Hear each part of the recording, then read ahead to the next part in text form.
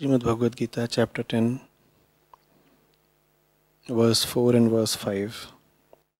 Intellect, knowledge, non-delusion, forbearance, truth, restraint of the external senses, calmness of heart, happiness, misery, birth, death, fear, as well as fearlessness, non-injury, evenness, contentment, austerity, benevolence, good name, as well as ill fame.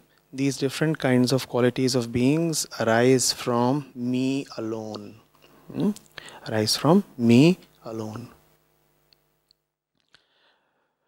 So the question reads, it's said here that all attributes like misery, happiness, good name and even ill fame arise from the Lord. What then is the role of free will for a human being when everything is arising from the Lord Himself?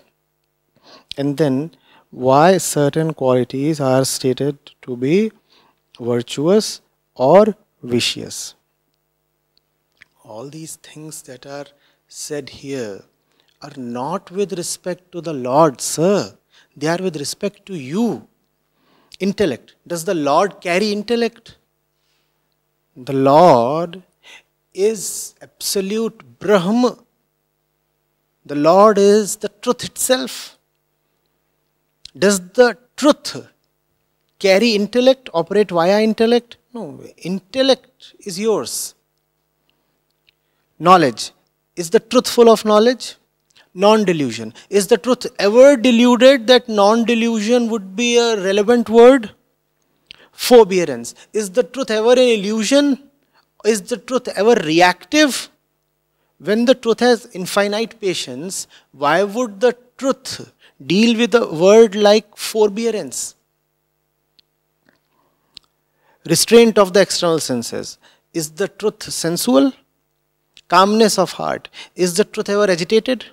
Happiness. Is the truth dualistic? Living in happiness and sadness? So you see all these words, they pertain to you. Right?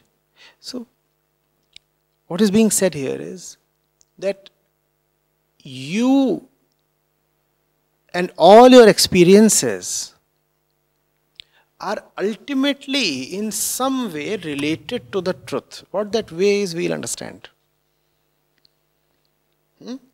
Whatsoever is happening with you, whatsoever is experiential, has a fundamental relationship with the truth.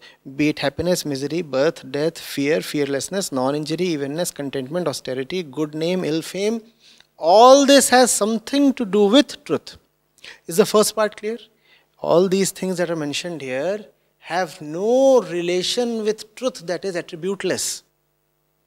These things bear a relationship with you, the reader. Right? So, all that is happening to you is related to the truth. Correct? And then the question says, if all is related to the truth, then what is the role of free will? The role of free will is that it exists. It exists. Had it not existed, then these things wouldn't have existed for it. By its very definition, by its very name, free will carries a certain freedom about itself. It's not just will. You call it free will, right? So it does have at least a modicum of freedom about itself. That's what freedom, that's what free will is. The appearance, the feeling, the belief that one is free to have this experience or that experience, that one is free to have this course in life or choose that other path. That's what free will is. It is with respect to the free will that all these things exist. Sri Krishna is saying, whether you go this way or you go that way, ultimately you are coming to me because both these things have been given by me. You will not come to know that both these paths have been given to you by Krishna unless you see that your very basic desire to walk on either path is actually because you want to meet Krishna. It's just that one path is more suitable to you and the other path is not very suitable to you. That's why, with respect to you, only in your reference is one path called as virtuous and the other as not virtuous. Otherwise, there is nothing good or bad. There is no virtue or vice involved in anything. Good, bad, all these things are not absolutes. They are relatives. They exist with respect to you. For you something is good, for you something is bad. What is good for you? That which takes you to your deepest desire. What is your deepest desire? Your deepest desire is relaxation, liberation. You could call it Krishna attainment. They all point towards the same thing. So, you are the one who thinks of himself as free, at least partially free. You are the one who calls his desires as instances of free will. Because you think that you are free to choose this way or that way, therefore, right and wrong exist for you. Obviously, if there are two choices, one will be good for you, one will be not so good for you. Had there been no choice, had there been no free will, there would have been nothing good and nothing bad because you would have been totally choiceless. If you're totally choiceless, what can be good, what can be bad? Are you getting it?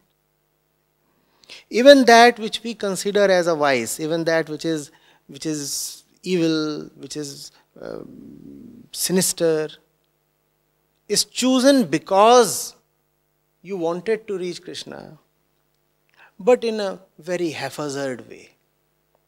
Your mind was not clear. You thought your bad choice will give you a good result. But deep down the intention was to do good to yourself. This ultimate goodness that you want to bring to yourself is called Krishna.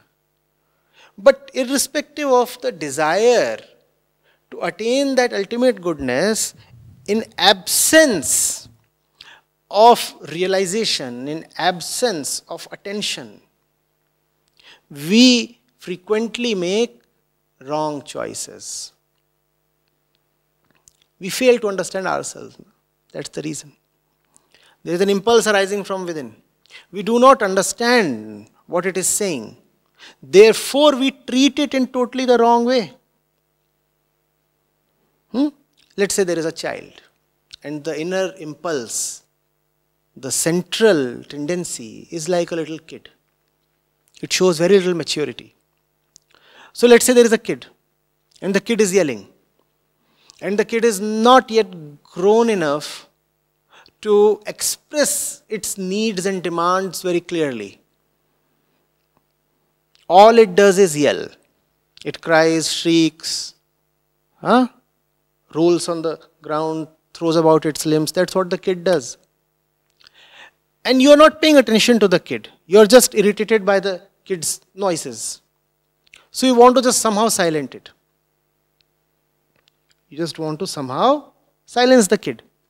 So instead of understanding and appreciating what the kid really needs, you just pick something up and force it down his throat.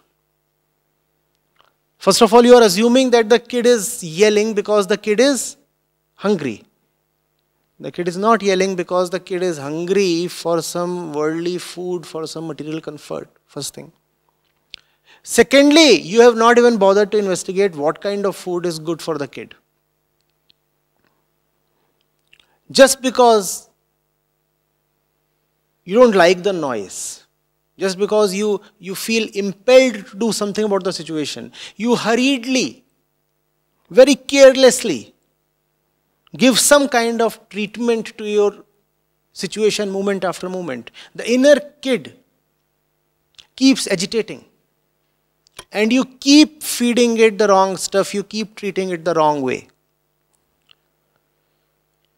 You think it is hungry for food, maybe it is hungry for love. How will you know if you are not in touch with yourself? That's what I call as self-inquiry. Go into yourself and ask and see what your inner kid is craving for. Once you know what your inner kid is craving for, you are in a situation to feed it the right thing.